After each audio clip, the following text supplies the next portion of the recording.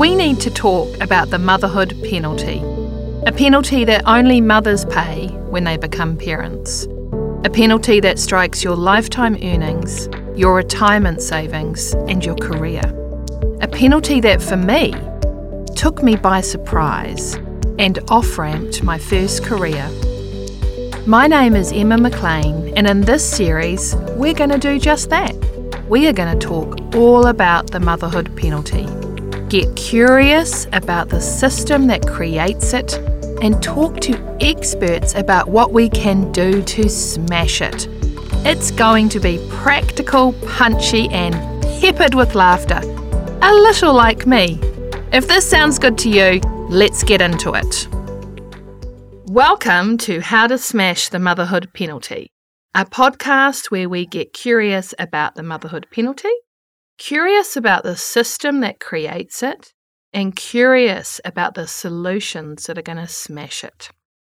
Today, sitting across the table from me, resplendent in red and pink, the two possible best colours, pink nail polish as well, Haylee Putaranui.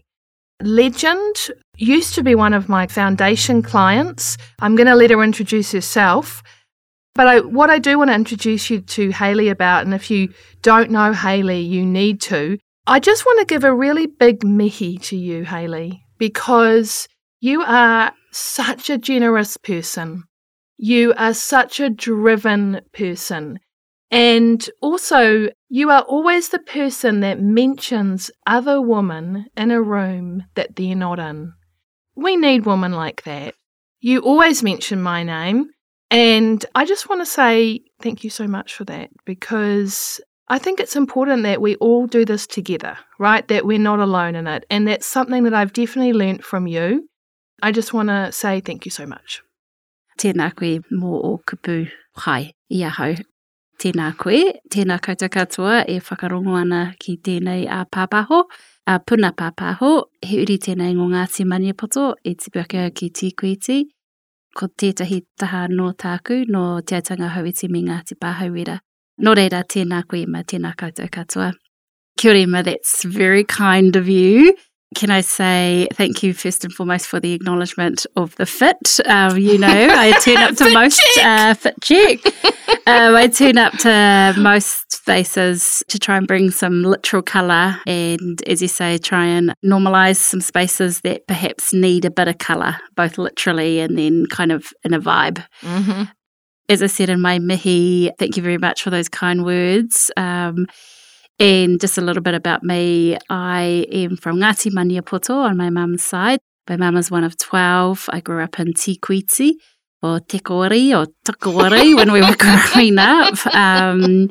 I thought our main street was Raro Street, the Koreo, but in fact it's Rora, and Rora is actually our hapu as well. So interesting as you grow up and kind of learn these things. And then on my dad's side, I'm from a place called Tolaga Bay, which is on the east coast. And so Uawa is the river that goes through Tolaga Bay for anyone that knows. But my dad was the eldest of 3 children, which is quite small for a Māori whānau. But because he was the eldest and a boy, he was whāngai, so adopted in a Māori sense, and raised by his grandparents sort of 2 hours down the coast closer to Napier. So it's an interesting dynamic because as a mum now, I guess I think, man, that must have been big for my nan to give up my... So my dad, he does call his grandmother his mum and his grandfather, his dad. He's still close to his siblings, but he's definitely almost still closer to his whāngai brothers. Which again, you don't really understand the nuance of all of this until you grow up. So yeah, we spent a lot of time. We definitely grew up with my mum's whānau. As I said, she's one of 12, 6 sisters, 6 brothers, so big Māori whānau. And, there's definitely some kind of subliminal messages that were coming through from my grandparents when we were growing up. My papa said the same speech, so it's indoctrinated in all of us, which is basically be good work hard and love one another. Every now and again, if there was some of the naughty ones around, he'd also say, don't pitch.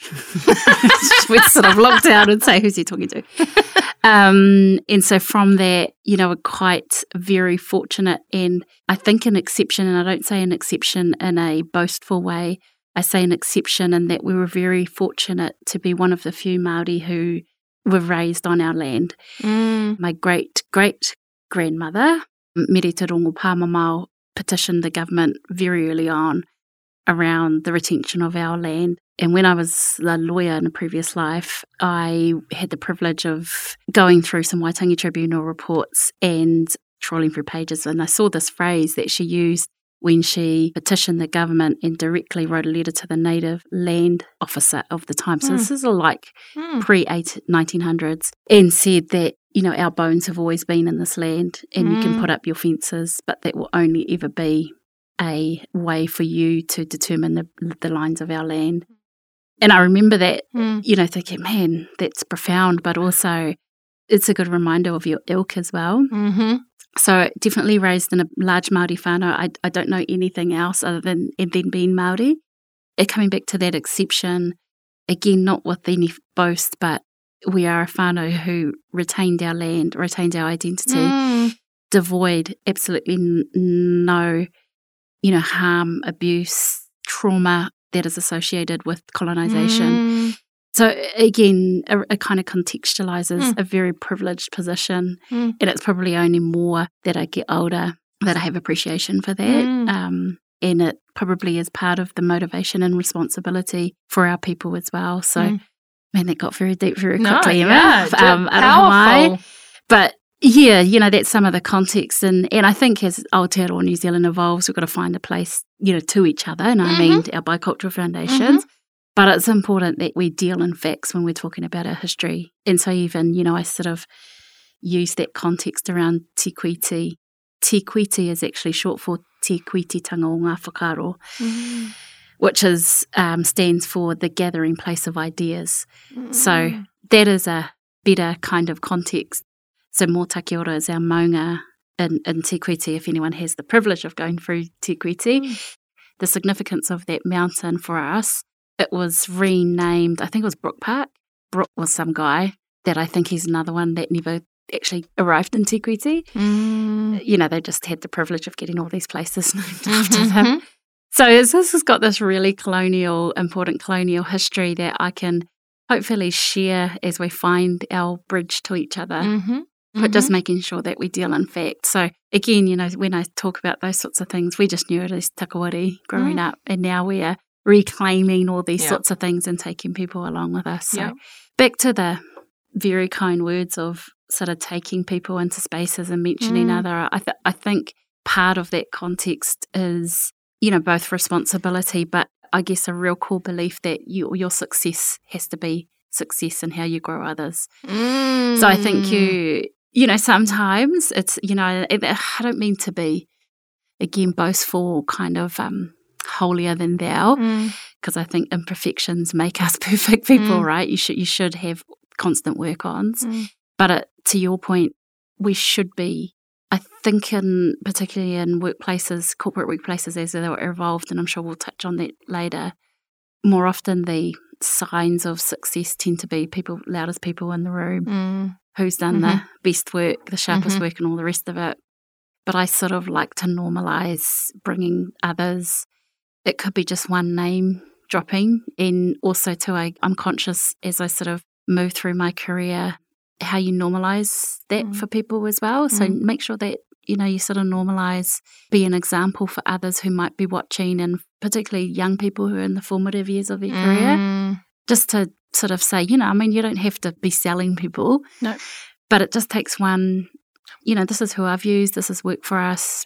Cool. I guess the last bit before we sort of move on to Emma, it's important that I do say I wouldn't use your name if I didn't believe in the mahi that you did do, the impact you have and the quality of that. So that does have some basis. Yeah. You don't do things like that. Oh, no, I think, first of all, thank you for trusting this space with your story from a long line of leaders, people who know their worth, know what they want, and go out and get it. And whoa, what an amazing way to ground us all. So thank you. You're welcome.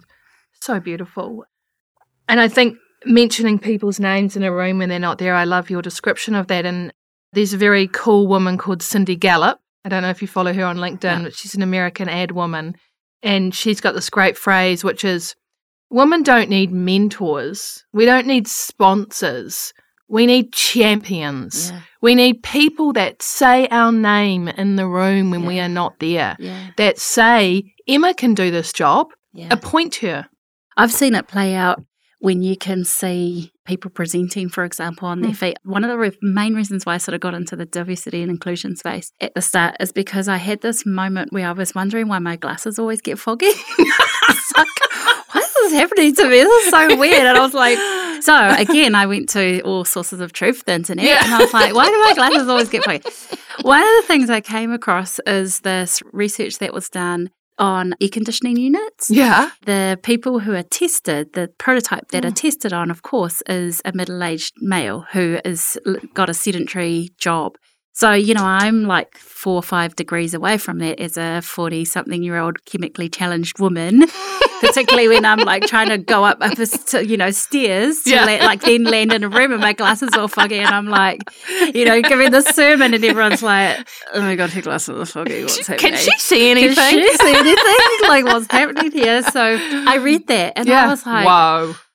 What? Yeah. So I'm like, I've actually shared that, and I've done those panel chats, and I'll say to people, if you're sitting here and thinking, man, I'm hot, or actually, man, I'm cold, if you're a couple of steps away from that prototype, then of course you will be, because, so I guess the other thing is I've seen in motion women when they're presenting on their feet and technology's not working or have this mind blank or losing the room because the crowd has got their arms folded and they're like on their phones or people are like and so again it's really important that you sort of say take your time, it's all right, it happens to me all the time.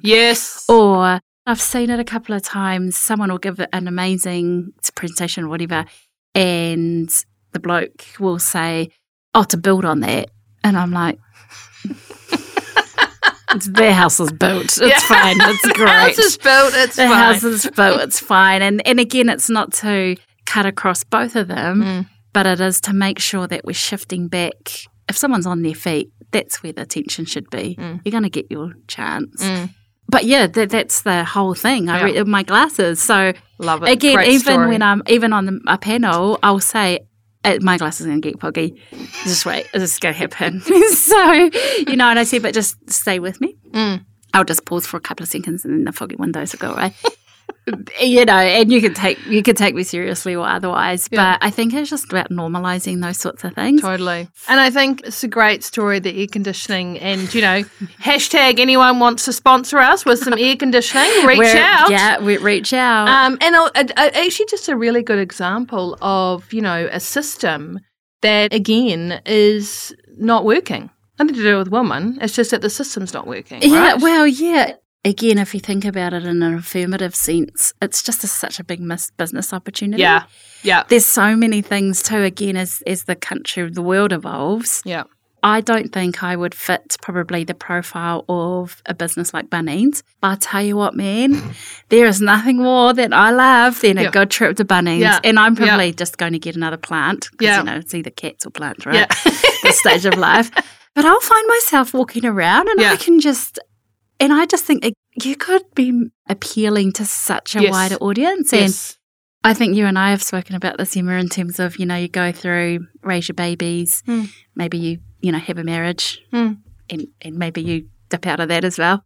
But, this, when you think about how sort of 40 plus, you're probably coming into the time of your career where your earning capacity is peak. And then you have this world that hasn't caught up with that though. And so the businesses that have clicked onto that and are able to, and I'm not talking about a pink drill, by the way, or a pink toilet. Exactly. Or a pink toilet. I'm not talking about that. No. But it's like, I want to put up the curtain rail. Yeah, or build your own trellis. A trellis? Yeah, I totally agree. I don't mow my lawn. I've only got a little lawn, but I just like mowing the lawn. And then there's nothing chemically or scientifically proven that we can't do that.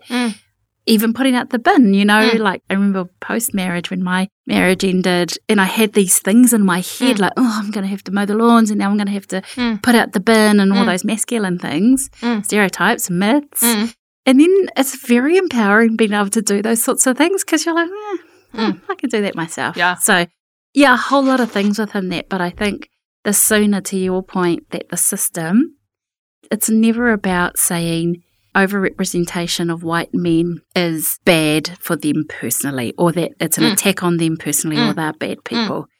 And I think when they interpret it that way, that says more about them. But it's more for me around, again, if you truly believe in commercial outcomes and business propositions, then it represents such a missed opportunity and not. Yep.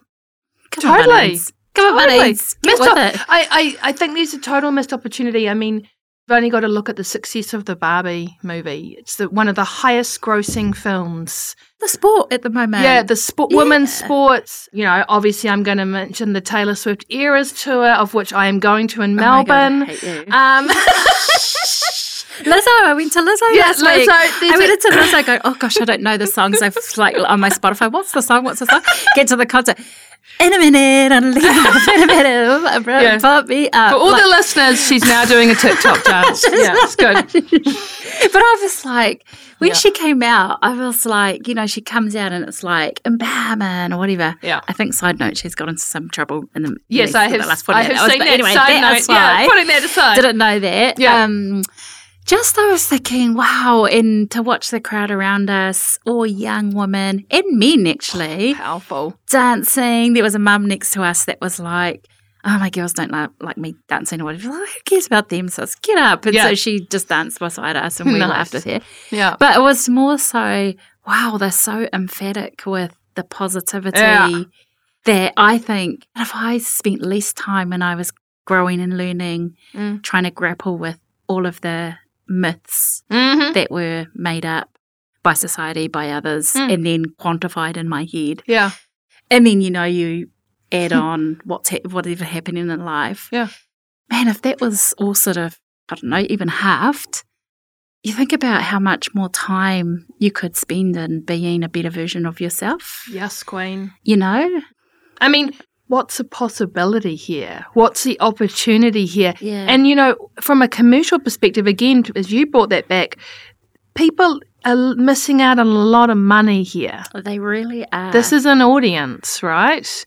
And I didn't go to Lizzo, but I love concerts like that because I always just think, man, what could we do with this energy in this room? Yeah. It is so powerful. It is supportive. It is uplifting. It is together. And it's just so beautiful. I love it. Yeah, I love it too. So, yeah, right. Awesome. World peace. Shall we move on to that? I think it all starts with education. Anyway, so when I say the word motherhood penalty, what comes up for you? Yeah, I think it's probably evolved. And again, if we think about societal norms and the roles that women, if we just put it in that context, we just accept. So in my context, I was really lucky. My girl's dad worked really hard, but he worked straight away. So there was ding, ding. We ticked that box, right? He just went straight to work because I got myself pregnant. Him and I got myself pregnant. He went away and worked, and then, I was up carrying baby and then had baby. I was slightly different because I was able to go to university.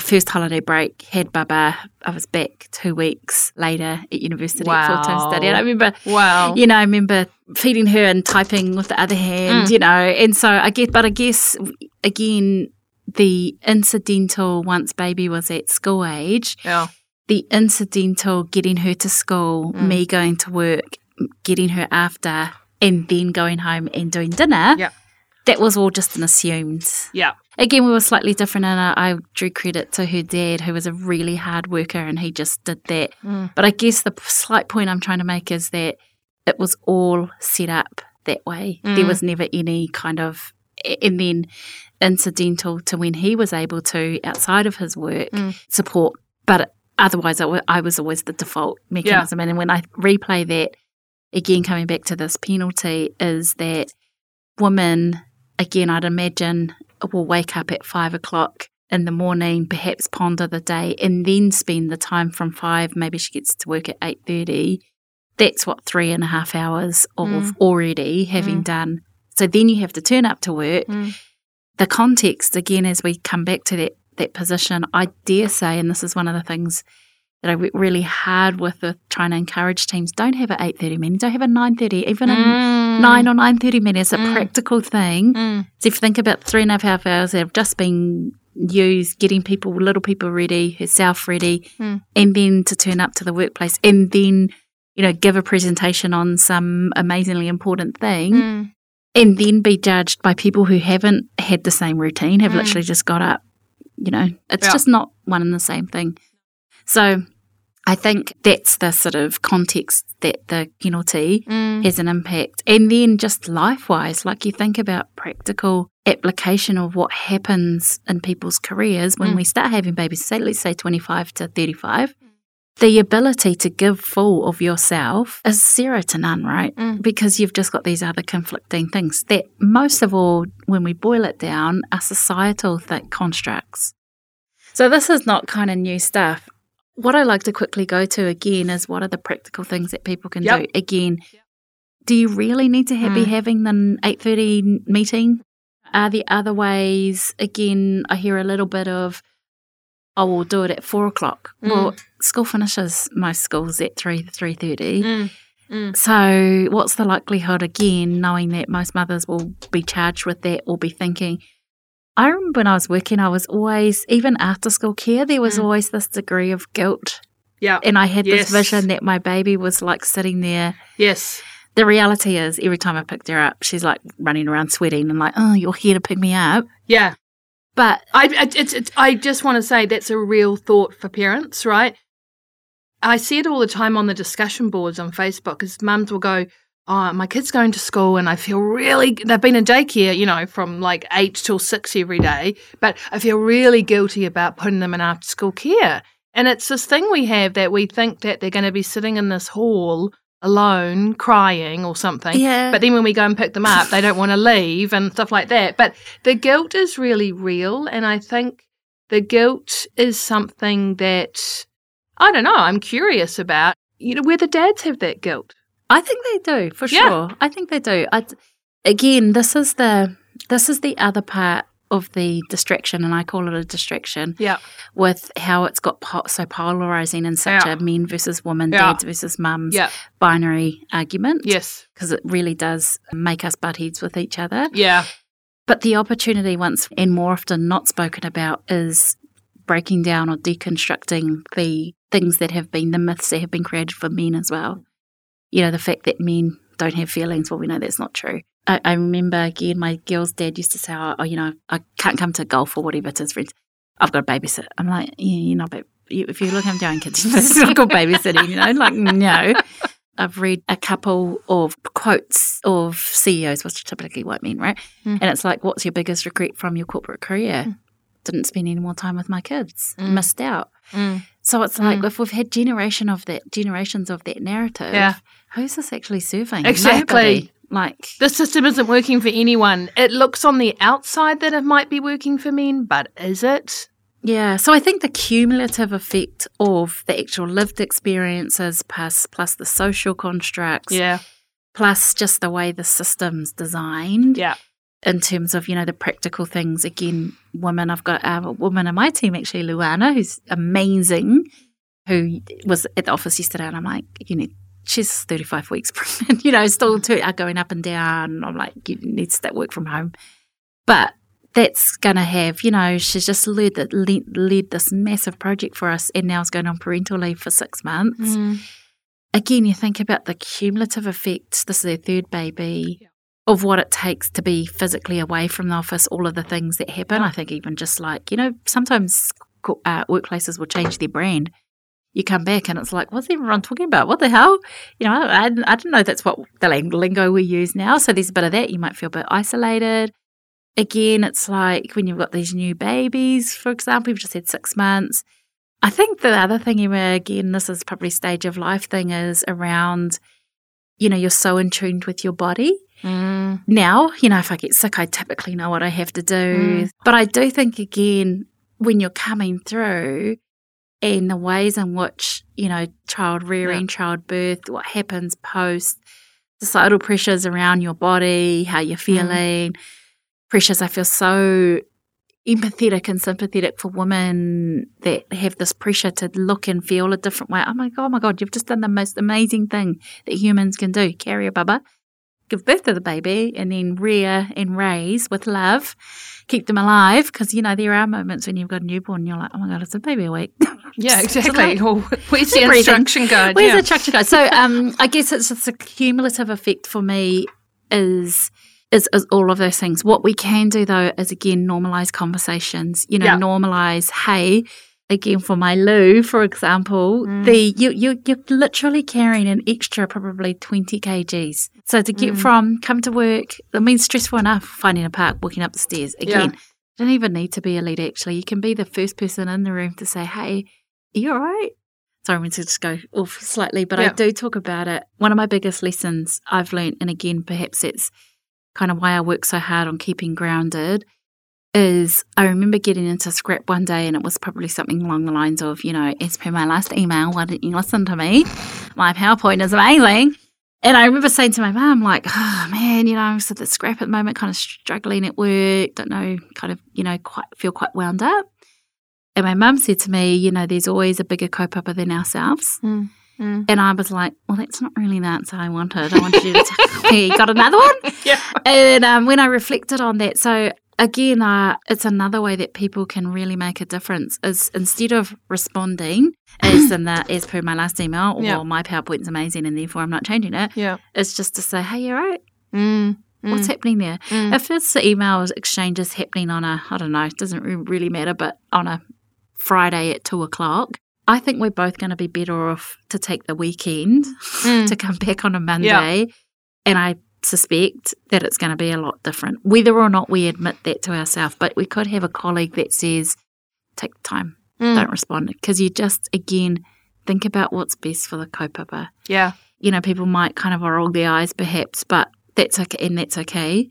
But I do think if you are aligned to kaupapa success and other people's success, growth otherwise, whether or not you get awards, recognition or gold star, I think that's a better way to think about things. And, you know, look, you know, if we can be thinking about the evolution of Aotearoa New Zealand as we change and evolve and grow together, some of us finding connection to each other and all the rest of it, if we can be a country that is, again, an exemplar for everyone else, you know, I think in the D&I space we do take a lot of our narrative from America, from the UK, all well and good, and I'm sure it's all really valid, but, you know, let's not forget that we've got some pretty amazing things within our country. And interesting debate at the moment around people going to Australia. Cool.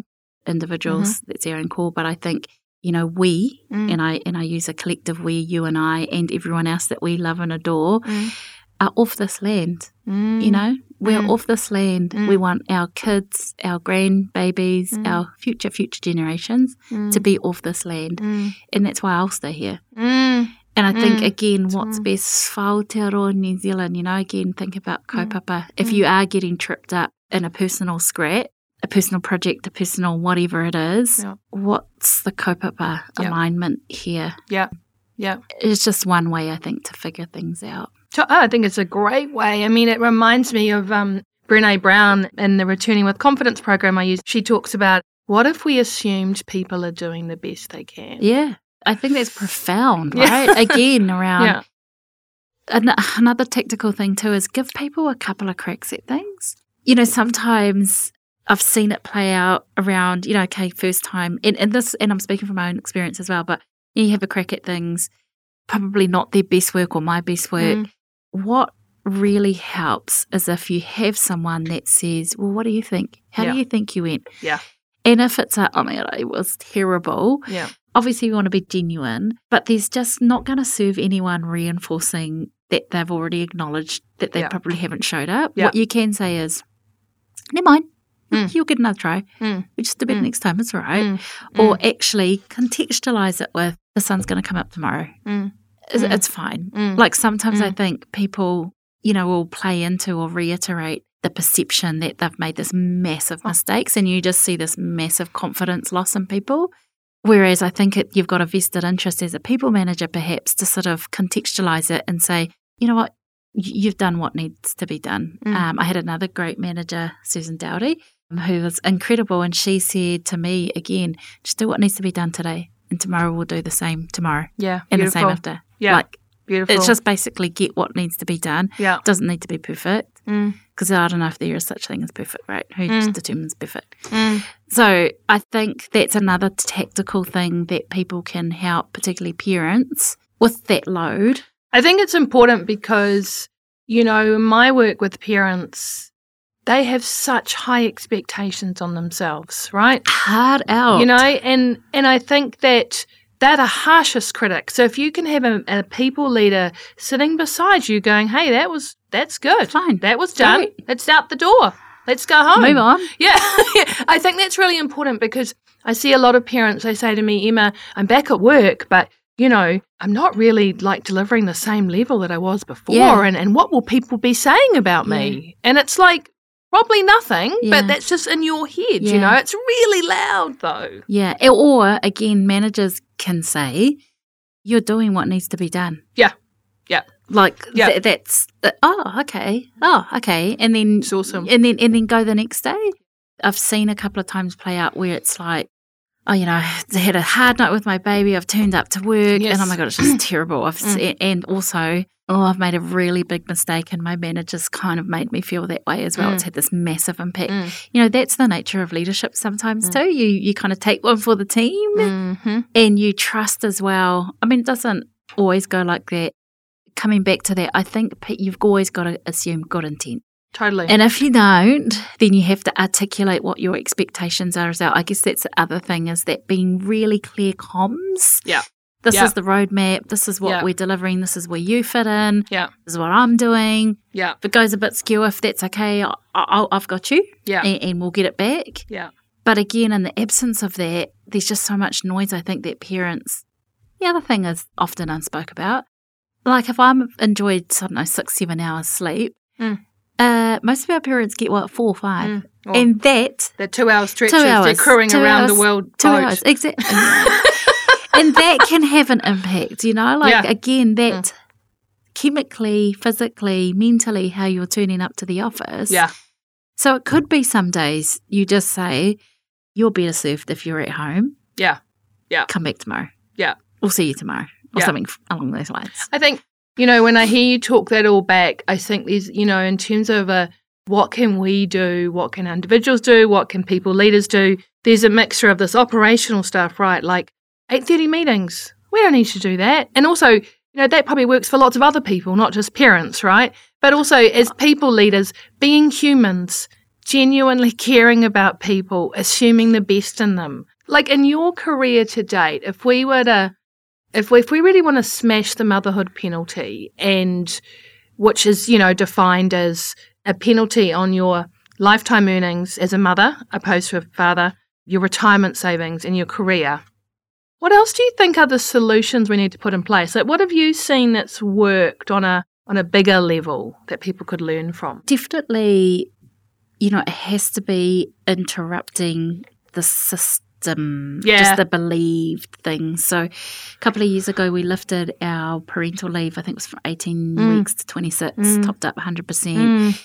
Amazing. Also, KiwiSaver. For a business of our scale, again, people will quickly go to, big investment, big cost. And I'm like, yeah, okay, but we're also the same organisation that will use things like, he hate mea he tangata, he tagata. And I'm like, well, you can't use that without that. Yeah. And also, we seem to very easily qualify investment or paying the best people.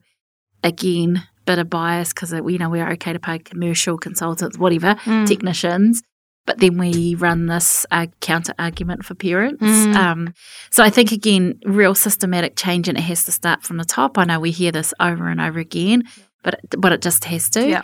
And I think people will come to it, the organisations that are lagging, it will be they'll lag for cumulative reasons. People just won't want to go work there anymore.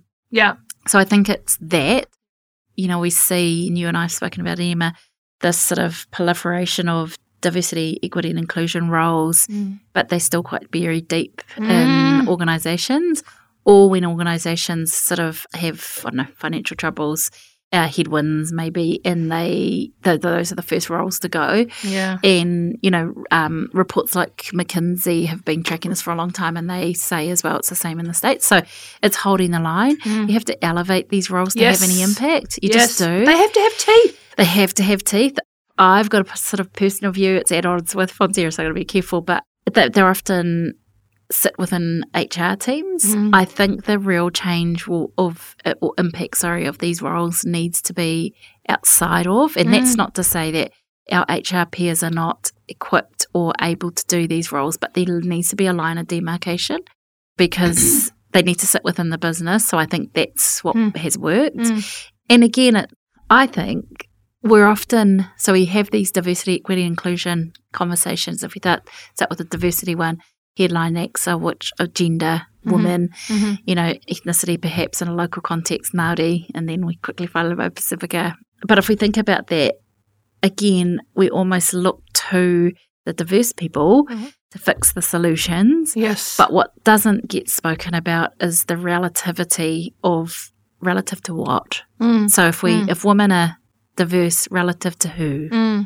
So we don't talk about that conversations. And so I often will challenge that and sort of say, before we go fix the women and fix the Māoris and the PIs and everyone else that's different, can we have a really conversation around the majority and the privilege that sits within that? Very uncomfortable, because then we're like, I don't want to have that conversation. I thought we were going to, you were going to give me 10 ideas on how I can fix the women. Well, no, I want to talk about, what we're each doing and where we fit that, because if you can't articulate that, even if it's really uncomfortable, then you're probably not going to get change. Not sustainable change. I believe we need to get comfortable with being uncomfortable.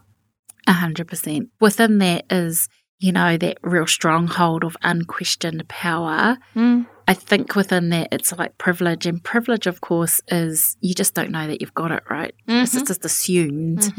And that can be very uncomfortable. If people have been promoted and on the basis of operating one way, and typically in the twilight of their careers, and you come in and sort of say these things which challenge that, to take that whole system down, that can be a really challenging conversation, but incremental changes as well. And if you do find yourself in these roles, which I've been as well, you've just got to choose your lane, and you've got to also be very comfortable with the things you can control, and you'll get yourself, I think I've spoken about this before, but you can feel yourself sometimes engaging in and descending into scraps, whereby you're starting again to probably go further away from kaupapa and more closer to kind of individual wins. And I think you have to have the ability to choose your lane and also put a stop to, this is just not serving anyone. It's not serving me. It's not serving my adversary in this moment. Not serving the overall kaupapa. So I'm just going to accept that we've got opposing views. Just choose someone else to talk to. Totally. And you can't that's not about consistently waving the white flag and giving up and surrendering. It's trusting that you've had a conversation in a space that conversation hasn't had before, and you leave it for someone else to pick up. And typically, this stuff goes in cycles, and it's like, here we are again. Shall we have that conversation again? Yeah. No, I just have so much empathy for all of that. I work a lot with people who are working in the diversity, inclusion and equity space, and man, it's hard. It's big. And I literally think this: choose your lane, be kind to yourself, advocate for these roles to be meaningful, Like, I had one client who shall remain nameless, who was in a D&I role in a very large company and really no budget. Yeah. But the CEO used to love all the stuff and want more. Yeah. And my contact said, well, you do realise everyone just bakes from their home and brings it in for the stall. There is no budget here. All of the Diwali decorations are typically sourced, bought in. Yeah. But, you speak to those groups and they're like, well, we don't really need to do this. I mean, we're just doing it for the workplace. And I'm like, so again, as long as that's at least acknowledged in performance reviews, I think, again, coming back to the system, those are tactical ways that you can, acknowledge. So over and above, rather than, hey, Emma, love that you continue to do the culture right. So I think performance review time at the moment, again, to use a Fonterra context, I talk a lot about giving women actionable items in their performance reviews. Nice. So rather than sort of emotive, I find you too emotional and therefore, because those are things that we can't change, right? Yeah. And why would you want to change? That makes people who they are. Yeah. That makes people human, and it also makes them the beautiful people. Yeah. What I always talk to, if you're going to give the emotive, if you have to, it's got to be matched with a tactical something, an action orientated. Nice. So rather than, I find you too emotional and then it's just too hard, it's, hey, we're different. And let's have a conversation around sort of our differences, but also what the good I see in you. Again, let's round up the last year. And when I think of, have they kind of been over imagined to support a narrative, or are we dealing in fact here? And 9 times out of 10, what I do find is people will give me a sort of list on someone in their team, and I'll say, well, how many times did that happen in the year? 4. Yeah. 1 every quarter, right, of 12 months. Oh, okay. So what you're saying is, whatever that bias is, it's just very, very strong for people. So make sure managers, if your performance review, wherever that's happening, this is, of course, assuming that these are workplaces that have these formal processes. Doesn't even have to be a formal process, though. You're going to give emotional advice, please make sure that's, matched with tactical things that people can actually take away as an action. They can hang on to. Love it. Love it. Yeah. Totally agree. And also I want to acknowledge that being a good leader, the way you've described, is not easy.